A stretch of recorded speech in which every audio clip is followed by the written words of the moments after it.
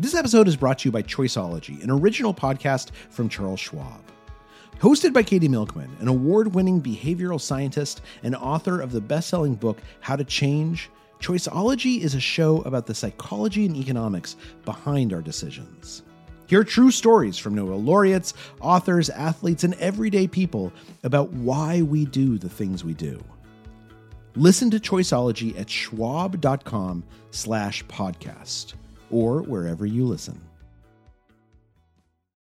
When you need mealtime inspiration, it's worth shopping Kroger, where you'll find over 30,000 mouth-watering choices that excite your inner foodie. And no matter what tasty choice you make, you'll enjoy our everyday low prices, plus extra ways to save, like digital coupons worth over $600 each week. You can also save up to $1 off per gallon at the pump with fuel points. More savings and more inspiring flavors make shopping Kroger worth it every time. Kroger, fresh for everyone. Fuel restrictions apply.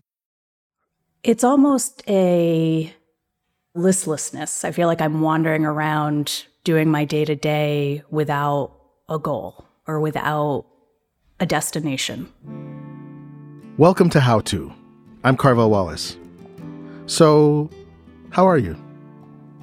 No, really, how are you doing? Like right now. Are you happy in your life? Are you fulfilled? It's hard for me to imagine a more difficult to answer question for a lot of people. It's one of those questions that the more you think about it, the more complicated it becomes. And maybe that's because it's one of those questions where if the answer is not immediately yes, then it's probably no, which is overwhelming. Because if your life is unfulfilling, what do you do? How do you make it fulfilling? Do you quit your job? Do you leave your marriage? Do you pull up stakes and move to a fishing village off the coast of Alaska? Investigating if your life is happy and then figuring out what to do about it if it's not is actually a deeply complicated problem. And it happens to be on the mind of this week's listener.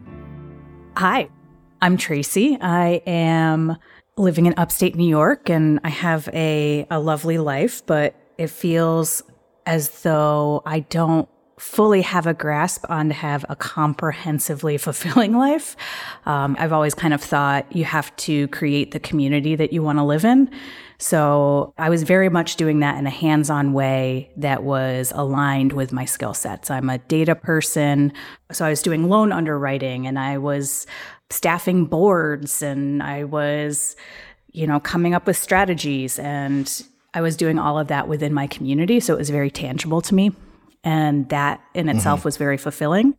But economic development, working with her local chamber, business leaders, and other organizations was also very stressful.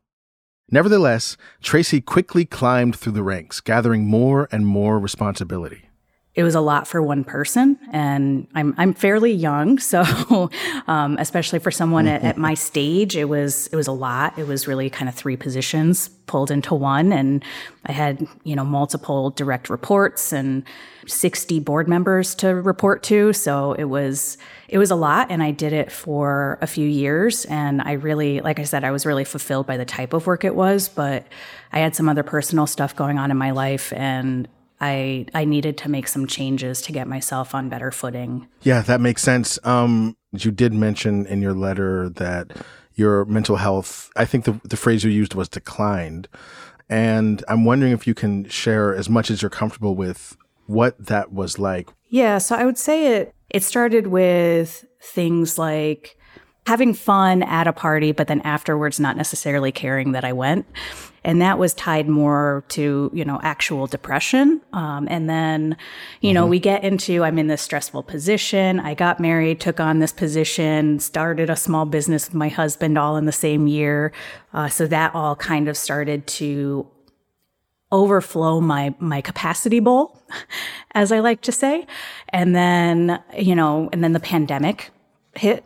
I had a cousin who was quite young, died from cancer in 2021. And then About 6 weeks later, my grandfather passed away as well. So it was just a really rough couple of months, even like holding myself together on a daily basis. And that was a combination of the grief that I was feeling, but also the long-term, depression that had been building up over time.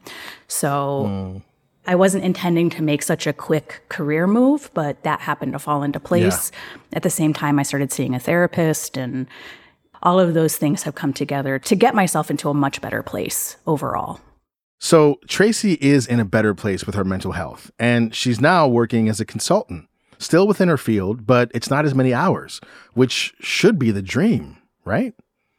But still, she feels like she's missing something. It's still feeling like I'm not quite on a path that makes sense for me. And, I think I said in my initial email, I'm an implementer, I'm not a visionary. And that is totally a good thing. Everyone, visionaries need implementers, implementers need visionaries. So I think I'm just struggling with, okay, what's that goal I am trying to work towards? Because once I have a clear vision of that, I feel like I can implement. Tracy is not alone in struggling. A recent Kaiser Family Foundation study found that 1 in 3 adults reported feeling depression or anxiety. And the CDC reported finding a nearly 400% increase in depression between fall of 2019 and summer of 2020. It may be harder to find fulfillment now than at any point in our recent history. So today on the show, we're going to take a long, hard look at it and see if we can come up with a fulfillment plan that Tracy can implement. And to do that, we're going to get some help from Samantha Clark. I currently work as a happiness consultant. I am a speaker and an author of Love It or Leave It, How to Be Happy at Work. Samantha has made a career out of helping people find happiness and balance in their lives. And we'd be happy if you stuck around. We'll be right back.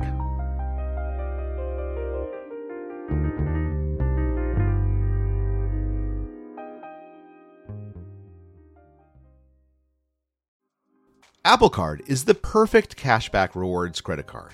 You earn up to 3% daily cash on every purchase every day. That's 3% on your favorite products at Apple, 2% on all other Apple Card with Apple Pay purchases, and 1% on anything you buy with your titanium Apple Card or virtual card number. Visit apple.co/card calculator to see how much you can earn. Apple Card issued by Goldman Sachs Bank USA, Salt Lake City branch. Subject to credit approval. Terms apply. This episode is brought to you by Choiceology, an original podcast from Charles Schwab. Choiceology is a show all about the psychology and economics behind our decisions. Each episode shares the latest research in behavioral science and dives into themes like, can we learn to make smarter decisions, and the power of do-overs. The show is hosted by Katie Milkman. She's an award-winning behavioral scientist, professor at the Wharton School, and author of the best-selling book, How to Change. In each episode, Katie talks to authors, historians, athletes, Nobel laureates, and everyday people about why we make irrational choices and how we can make better ones to avoid costly mistakes. Listen and subscribe at schwab.com/podcast or find it wherever you listen. Before Samantha Clark started coaching and working with clients, she had to undertake her own journey to find balance, fulfillment, and happiness with work and life. And it all started at an advertising agency. I was kind of in between creative, kind of doing account management, and it just didn't feel right for me. And I spent a good few evenings with Post-it notes on the wall. And I remember wanting to be super creative, but also I feel like there was a lot of fear around, can I be creative? Am I somebody who is creative? And I started to take myself to do courses in the evening around footwear. I loved shoes, I used to think of them as architecture for the feet. And that allowed me to have some breadth from my working day and to kind of come alive and lean into something else and make something with my hands. So she started a business creating customized footwear that she felt passionate about. But unfortunately, her business didn't survive the Great Recession. was kind of at a situation where I thought to myself, okay, I really love design, I love fashion. I was still kind of doing my day job, but I just thought I'm still in between. I still feel that kind of twixt place, and wanting to kind of leverage the skills that I'd been learning and the different design courses I'd been on. And a friend of mine introduced me to somebody, and she said, look, this person's just been made redundant. You're a really great listener, and I think he also needs a new suit. And so I'd been doing a bit of styling as well. And she said, I think you're the perfect fit to kind of maybe give him some style direction, but also just kind of tease out what he really wants to do next. And I realized I loved being this sort of workplace clothing agony aunt person. And it drove me to think about how I could develop more skills. You know, he went off, found himself an amazing new position, was incredibly happy, and said, oh, do you know what? I've got another friend who needs some help. And it just kind of spiraled from there. Turns out Samantha loved coaching. And so she decided to get some more qualifications. It was around that same time that she started working at the School of Life, an online wellness site that gives people tools and resources to live a more fulfilling life. And it really opened up my world to philosophy, psychology, thinking about how we identify our passions and our career potential. And so I started to evolve a little bit of a portfolio career for myself. I was kind of working there. I was doing my version of what I'd call style therapy, and I loved it. And this led me to working at a tech company. And I pitched myself in for a role. I just said, you know, I'd love to be your head of happiness. I'd like to roll out sort of coaching program internally and really think about how we bring people together across distance. She's gone on to do talks, workshops, and even to write a book. But the thing to note is that at every point in Samantha's journey, she found something she loved doing, even if it wasn't a big part of the job, and figured out how to center that thing more.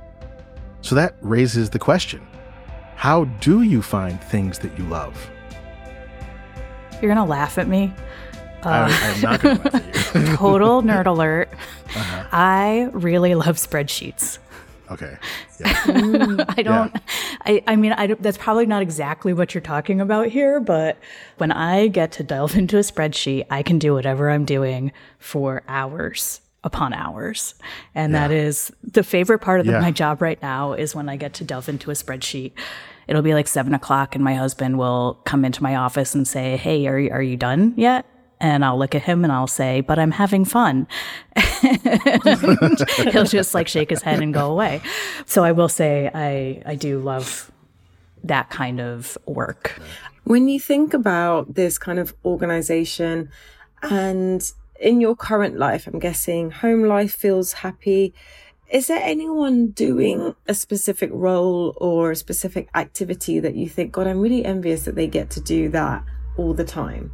Sometimes I do have to hand off the fun stuff like the spreadsheets in the interest of being a project manager or doing more quote unquote high level thinking. And sometimes that does disappoint me. So there are people at work that I sometimes have to hand this stuff off to. I do get jealous that they get to do the fun stuff. Samantha, you have an interesting way of looking at how we build happiness. In your argument, in order to find happiness, you need to find your sweet spot in more than just two places, more than just work, more than just relationships. What is your general theory of like how we structure our lives in order to find happiness? I think people think that happiness or purpose is going to show up at your door and be like, hey, here I am. But actually, it's a process of constant seeking, finding, testing, making some mini experiments. And I guess the question that I have for Tracy is like, what experiments have you been trying to identify? How do I get more opportunities to do this organization, this implementer magic into my life? And I think the reason I asked you why, or if you see anybody doing the thing that you want to do consistently, what is it that is really attractive about that? And what is it, the positive bits that you don't want and the positive bits that you do want? And how do you start to carve out more of that? I hear that because I think that there are pathways within my current position that I see over the next year or two potentially being able to get me closer to where I want to be, which is great. And I do think some of these other areas are the areas where perhaps I could use some work. Okay, so what are we talking about? Well, in Samantha's view, there are 4 general zones that need to be in balance with one another, ideally. Your relationship to yourself, your relationship to others, your home, which is really your personal environment, and your work, which is not just what you get paid for, but what you do or what you are called to do in the world. I do definitely need to work on my communication. I'm not always this open and honest with people. So being able to talk a little more openly with some of my friends. And, you know, I've always been the type to kind of put on the smiley face and let the other person have what they need. And yeah, definitely probably need a hobby. I think you've gotten to the crux of it there. If there's 2 things I want to pull out, I guess what stops you from being authentically open? I've got a deep-seated fear of being a burden. I don't want to be a burden. I don't want to be judged to some extent. Part of my process to trying to conquer this is thinking, okay, well, how do I feel when someone else is talking to me about their feelings? I'm not judging them. I'm not life happens, you know, and I am trying to flip that switch to say they probably aren't burdened by me either. Well, there's also a position of power there too, where it's like, if I'm the one who is like with my arms open, lovingly holding everyone's harm and trauma, and I'm this like safe space, and everyone just says, wow, I love Carvel. It's so great. I went and cried on his shoulder and cried on his couch, and what a wonderful guy. I feel that's a power relationship that I'm used to being in. Yes. Recently, I had to go to someone else's couch and cry on the couch and have them comfort me and bring me soup, tell me it was going to be okay. And the main feeling I had after I left, in addition to that was great, I'm so wonderful, is, oh my God, I'm so embarrassed. I look like such a loser to this person. What must they have been thinking about me? And I realized that it was really the power dynamic that I was uncomfortable with the switch in. It's almost like the personification with the spreadsheets, you know, that is order, it's concise, it's, you know, it's is what it is, but yet that's not who you can be in person. And I think the stripping away of that will allow you to start to explore. And you know what, also, I think there's something around, you know, you mentioned needing to get some more hobbies. And I think with experimentation and purpose seeking comes a little bit of failure. There comes a little bit of, I'm not sure I'm heading in the right direction. And when we try to hold everything together or to be perceived as having all the answers, it keeps us in a tight little box where we don't experiment and we don't open ourselves up to trying new things, testing, tweaking, because it then might encourage questions. Well, what are you doing, Tracy? Do you know where you're going with that? Like, why are you trying that thing? And suddenly you have to start explaining yourself. And so it's a hand-in-hand thing with the vulnerability of being open and communicating, with that unshackling you to be able to try new things. It definitely sounds like you're telling me I should step out of my comfort zone and do things I'm pretty sure I'm going to fail at so that I can get used to that. And you're not wrong. I think you're probably right. I've been playing around with the idea of building a table, which is something that I have no background or knowledge of doing other than having a general sense of angles. And, you know, but I think I've been kind of holding back because my first table is probably going to be really bad. So maybe I just need to go out and build a table. Yeah. I mean, there's a part of it that's going to be, you know, I think when people are trying to find new pathways, it's the act of doing that gives you more knowledge about yourself and how you show up in different scenarios. We can look at something externally and think, I might be good at that, or actually I'm going to be terrible at it. But it's only when you get into it do you think, oh, do you know what? I really like the art of communicating with this person around this, or I love the way that when I build something, it takes this shape, and actually maybe I prefer this fabric over this. And you start to uncover a bit more about yourself through that process of doing and noticing. And I can see how that would also play into the ability to feel vulnerable just talking to other people too. Yes. Because you feel vulnerable doing these new things and perhaps not doing them well. And you can get more comfortable in your body with that feeling in a way that is less vulnerable than when you're talking to someone else. There is growth to be had by forming new pathways in our minds. And we do that by trying new things. Building a table, learning a new language, figuring out how to paint a vase or a sunset. New activities not only help enliven and activate our brains, but they also make us feel comfortable in a state of learning, of receptivity and vulnerability. And they also allow us to do something else, something we've loved doing ever since we were kids: play. I think play is just turning off that switch in your head that's like, why am I doing this? Can I make money from it? Where's it going? And it's just enjoying the moment. It's really just thinking, what is it about this that excites me? I think as we get older, naturally we become focused on responsibilities. Is this really worth my time and my resource? What's it taking me away from? And play becomes smaller and smaller and smaller. But, when you think about children, they're learning through playing, they're learning through touching, they're learning through testing different things. And I think when we stop playing is when we get stagnant with ourselves. So how does Tracy avoid getting stagnant with herself? Why don't we take a quick recess, and when we come back, we'll find out.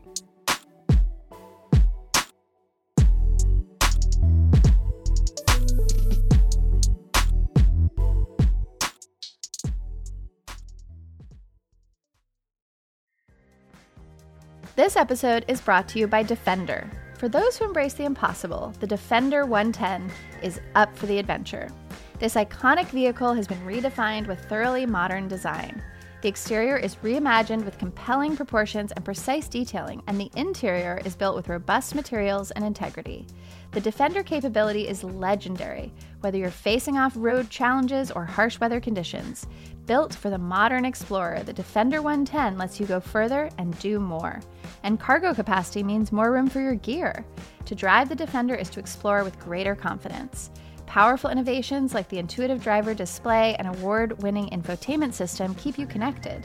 Innovative camera technologies deliver unobstructed views and effortless maneuvering.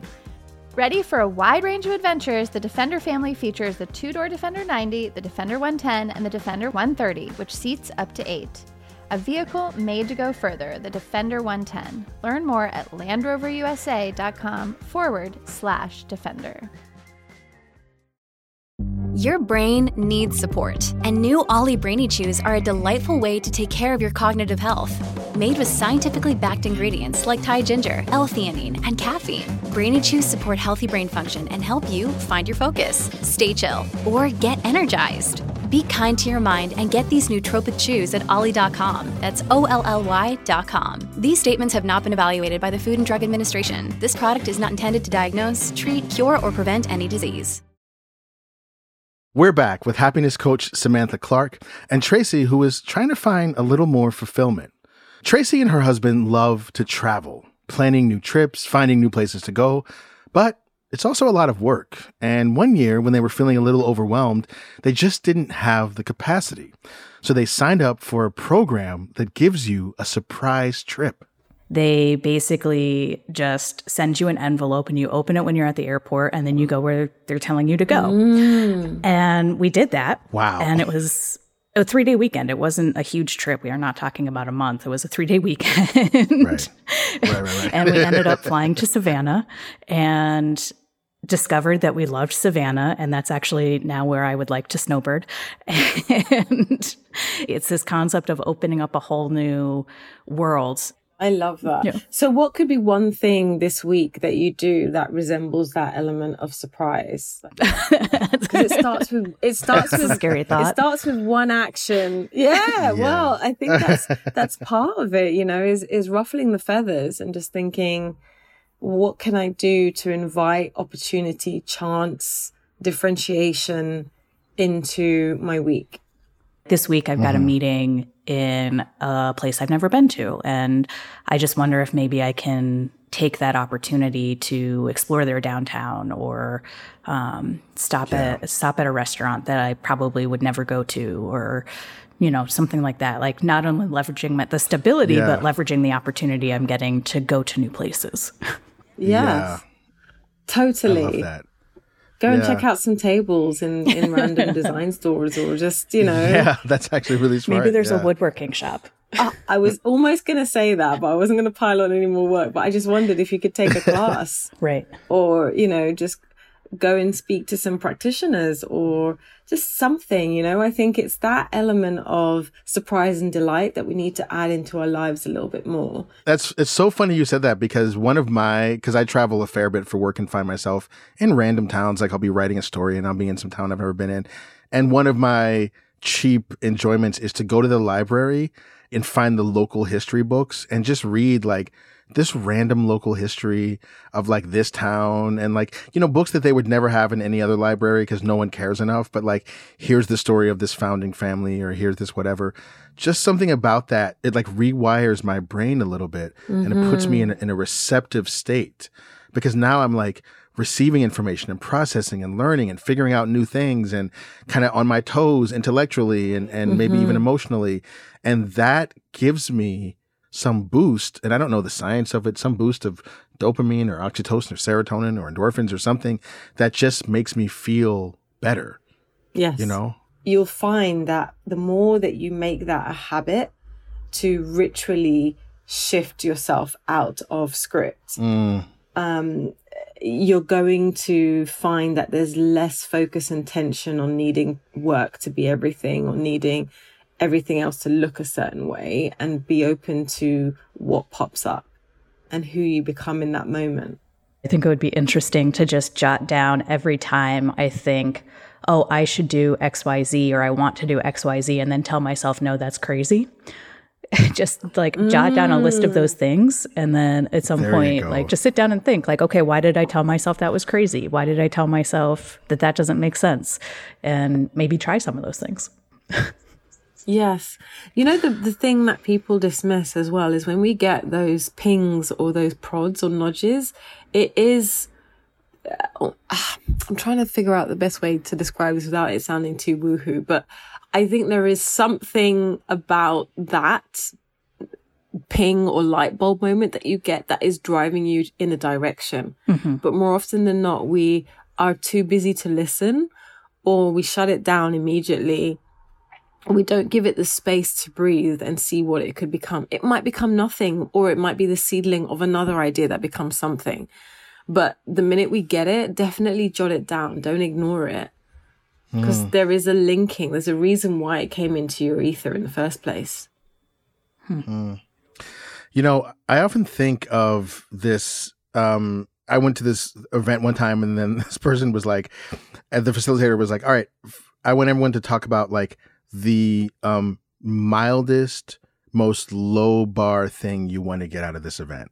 And everyone was like, oh, this is, and then the next question was like, what is the wildest, most impossible thing that you want to get out of this event? It was just so fascinating to me to watch how I couldn't think of the wildest thing. All I could do was be like, well, that's crazy. That's not going to happen. That's impossible. So I could only just do like the low bar thing and then like a slightly above the low bar thing. And I know that you have that question in your work, Samantha, where you ask people sort of what they would do if they could do anything, like if they had magical powers, how would they change their lives? And I think that's such a valuable question. And I wonder, Tracy, how, like what you would do with your life if you were suddenly granted the magical powers to make it exactly like you want it to be. Oh boy. That's a huge question. I mean, that's a very big question. I can think of a few so answer it as well as you're comfortable with in this format, because that's a really big question. Yeah, no, I mean, we've been doing we started talking to a financial planner, and we've been doing our estate planning, and, there's kind of the baseline things of, I mentioned wanting to snowbird in Savannah, and, that potentially means owning a second home, and all of the things that go along with that. But also, one of my if I win the lottery, what I want to do with all that money is I want to put the power lines in my downtown historic district underground. So even then, I'm like really weird. I'm like really connected to this neighborhood I live in, and like it's a wild thing. It's a wildly expensive thing to do and wildly complicated thing to do. And I would just love to see it done, because I think the power lines are ruining the aesthetic of our historic district. But that's not even about my life. I love so that. I can only think wildly about the space around me. But that is about you, isn't it? I mean, Yeah. It would make me love my Samantha, community in your that much questions, that's right. Well, it's about your environment. It's about the world in which you operate, and it's about just as burning some incense or playing music or whatever it is, cleaning your house. Just as that's about creating an environment for you to flourish, so too is having an outside, when you walk outside and you look at the world that you're in, that you experience that kind of like what I call aesthetic joy, which I experience a lot. That aesthetic joy gives me a feeling of like, things are okay. I can be free here. I can like show up here. I can, so that is about that. But do you know what? This is the root of neuroaesthetics to a certain degree, because that is when you look at how your environment shapes your attitude, your sensory knowledge, that is like how you feel in your body, the knowledge that you have of the shared environment, your community around you, your personal view. You are speaking to that. You're thinking, actually, by making this a bit more aesthetically beautiful, a bit more therapeutic, a bit more visually open, you're creating an environment for people to flourish in, and yourself. And it does make me wonder. I mean, yeah, okay, so maybe you're not going to be able to like reorganize all the power lines in your town single-handedly. It does make me wonder what is the... when we go down to what is possible, it does make me wonder what is in your space that has the same effect on you as the power lines. That every time you look at it, you sort of cringe and wish it were different, but you haven't done anything about it. Right. Yeah. Yeah. No, there's some trees, like some little tiny trees. I call them trash trees that I would love to get rid of and replace. I don't think they were intentional. I think they just grew there, and I would love to get rid of them and plant like a magnolia. Like we have these what I call New York magnolias, and they're beautiful. And yeah, I would love to replace the trash trees with a magnolia. Great. So it's starting inwards to reflect out. So here's our next insight. We as a society tend to view aesthetic improvements as superficial, overlooking the real effect visuals have on our happiness, our creativity, and our fulfillment. And as a side note, if you want to learn how to design your home in a way that makes you happy, we have an episode just for you. We'll link to it in the show notes. But overall, aesthetics are something that can be changed. And it doesn't have to be a gut renovation of your home. It can be a throw pillow, a new paint color, or rearranging your living room. A relatively quick hit as opposed to a slow burn project. So like, what are the things that I could do this week without too much thought, without too much procrastinating or weight on it? Just think, what are some of the things that I would just love to try this week that I'm just going to do, and without thinking about it too much, just to push myself out there, because it's a habit that you need to build to keep nurturing this sense of curiosity and mobility of the mind. And what are some of the slow burn projects that are going to take me a bit of time to execute, but I'm okay with them running along in the background and knowing that there is something else beyond my day-to-day that I am working on or that I'm working towards. And I think that variation of quick fire things that you can do and other things that are going to take a bit longer and need a bit more measured thought, because sometimes we can plan for action and change and it be this slow burn thing that never happens, and we end up right back to square one. Yeah, I'm a big fan of small wins. Yeah, keep that kind of pulsing change and rhythm to your life. I think is going to really help to kind of push you in new ways.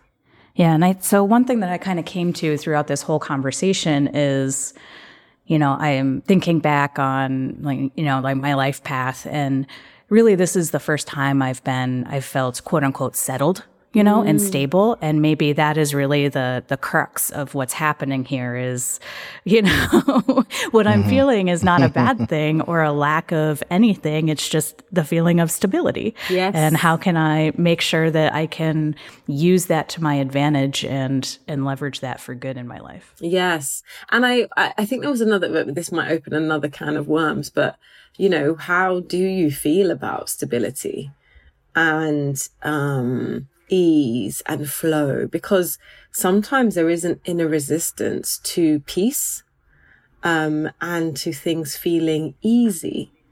We sometimes can invite tension and discord and disruption because that's how we think we flow, and that's how we think that we're going to be flourishing through chaos. But actually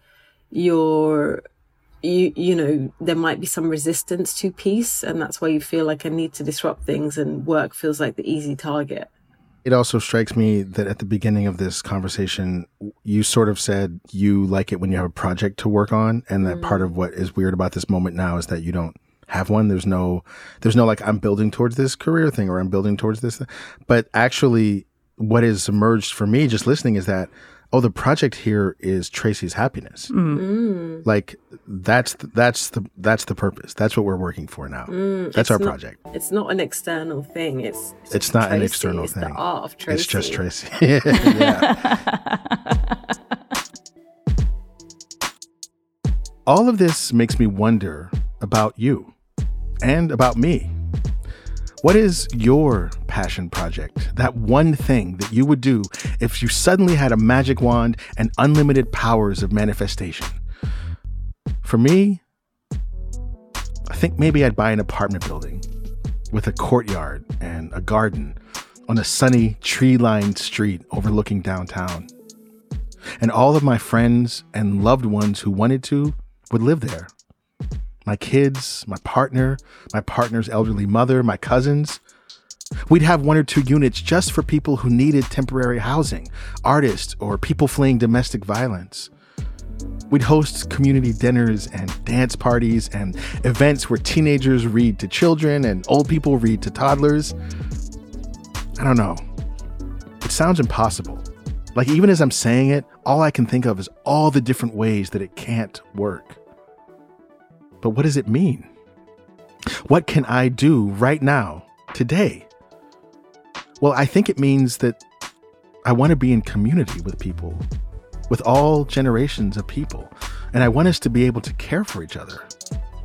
So maybe there is something right now that I can do about that.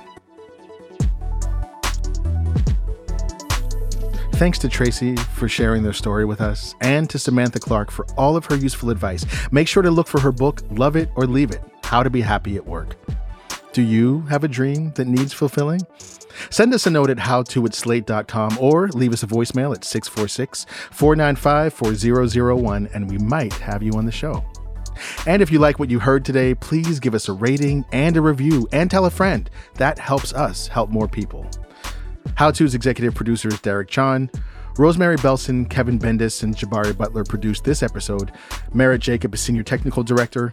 Charles Duhigg created the show. Amanda Ripley is my co-host. And I'm Carvel Wallace. Thanks for listening.